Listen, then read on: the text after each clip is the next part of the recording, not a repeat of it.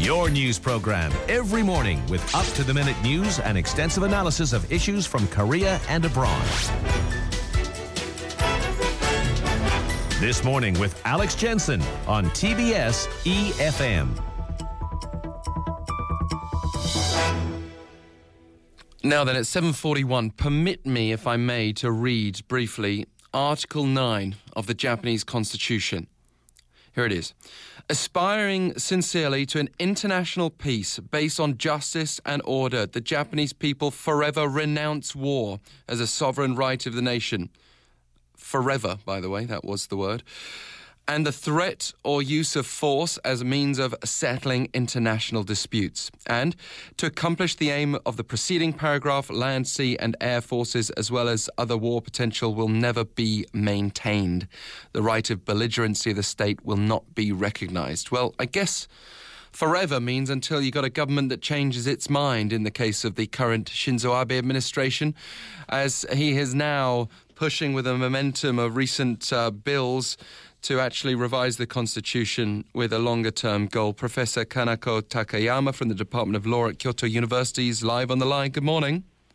Good morning. Great to have you with us. Now, it's been a little less than a week since the upper house in Japan approved that set of security bills which effectively allow Japan to send troops abroad to defend allies. What's public sentiment like now? I understand thousands took to the streets to criticise at the time. Yes. Most of the Japanese people are angry with the approval of the bills. So you claim that two-thirds of the Japanese public, I understand, are against these set of bills. Can you elaborate a bit further on that? How can we say the opposition is that great? Yes, all the surveys of public opinion show that over 80% of the Japanese people think that the explanation of the government about the bills was insufficient, and about two-thirds of the Japanese people are against the approval of the bill. Critics here, especially in Korea, you'll find a fair few of this move, are referring to Japan's pacifist constitution as a shell with no content with the passage of those security bills. Even if there wasn't a change to the Constitution, what's actually left of Article 9 in terms of its meaning? Yeah, that's a very big problem because in such a way, all articles of the Constitution will lose their sense. So most of the lawyers and most Japanese people think that such kind of legislation is unconstitutional and doesn't have any effect. So Article 98 of our Constitution declares that such unconstitutional legislation is inefficient, also not valid. And we think so too. So the Article 9 remains still as such, and we must oppose the all laws and administrative actions against it. This is being referred to as the most significant shift in defense policy since the revision of the Japan-US Security Treaty back in 1960, which, by the way, was carried out under former Prime Minister Nobusuke Kishi, who happens to be the grandfather of Shinzo Abe. Yes. I suppose that point is being made repeatedly by opponents in Japan, this idea of a return to old-fashioned conservatism. It is certain that there are several similarities between the two movements. But as, for example, many demonstrations are around the parliament building and so on. But most Japanese people think that there is a big difference because the former U.S.-Japan treaty was made for the protection of Japan. But this time the legislation, so the new bill, were made for so that the Japanese self-defense forces could be sent to abroad, foreign countries, and they can make use of force abroad. So many Japanese think that sees more difference between the two moves. Well, just for the benefit of our listeners, South Korea insists that Japan will not be able to intervene in a military conflict, for example, with North Korea, without South Korea effectively saying so, even though Japan does have this alliance with the United States militarily, and we have our own alliance with the United States, just to complicate that picture. Are you worried about the rise of Japan's military? You can text us, #1013 for 51 per message. Professor Takayama, I mean, it seems like Prime Minister Abe is now pushing ahead with this goal of revising the constitution, as I hinted at before. Can you tell us a bit more about how the Liberal Democrat Party is aiming to do that? Yes, the party already made a bill of the new constitution, which would practically abolish all the basic concepts of human rights, or even the check and balance construction of the country itself.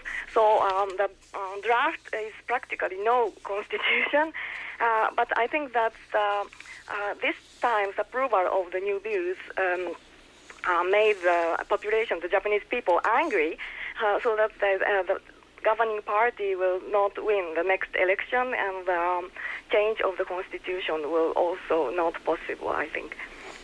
But, I mean, do you sense that's likely, I guess? If there's 2/3 who are against this, then that's enough people to force a change in the government, quite a dramatic change in the government. But also there's no constitutional court in Japan. So what's actually required for Shinzo Abe and those supporters of changing the constitution? Yeah, it is a danger. There is a danger that the present government will make such unconstitutional laws a lot. But right now, many scholars of constitutional law are preparing a lawsuit against the government because they their rights infringed in their professional rights, because such a drastic unconstitutional change would make their professional activities invalid too. So even if there's no constitutional court, we can make lawsuits in a concrete legal questions. Well, I know you're part of the Association of Scholars Opposed to the Security-Related Bills. You must have been very disappointed with the progress that Shinzo Abe was able to make recently. But you're then, in conclusion, you're optimistic for the future. You don't see Japan departing too far from pacifism under a future government. Yes, we are disappointed a little bit, but our association has already published a new declaration that we will continue our fight against such unconstitutional laws, and we are involving other groups, students, normal citizens, and so on, the opposition parties too. So I'm sure that we will win in the next election of the parliament. Well, good luck. I'm sure there's a lot of people who'll be cheering you on from Korea as well. Professor Takayama, great to have you on the line. Thank you. Professor Kanako Takayama from the Department of Law at Kyoto University. You can email us as well, efmthismorning@gmail.com. I mean, just to play devil's advocate for a moment, would you feel uncomfortable living in a country where, forever you had this held against you, what happened in what is effectively a moment in history, if you look at just one single century, and the inability to effectively defend oneself by having the kind of development of military capabilities that you see in other countries? Or, on the other hand, do we say Japan is a great example of how a pacifist country can maintain and develop further strength on the world stage and hold influence without the need for soldiers to back that up? You can also find us on Kakao Talk, free of charge. Search TBS EFM via Plus Friend. The world is awake, and so are we. Fastest news updates on This Morning.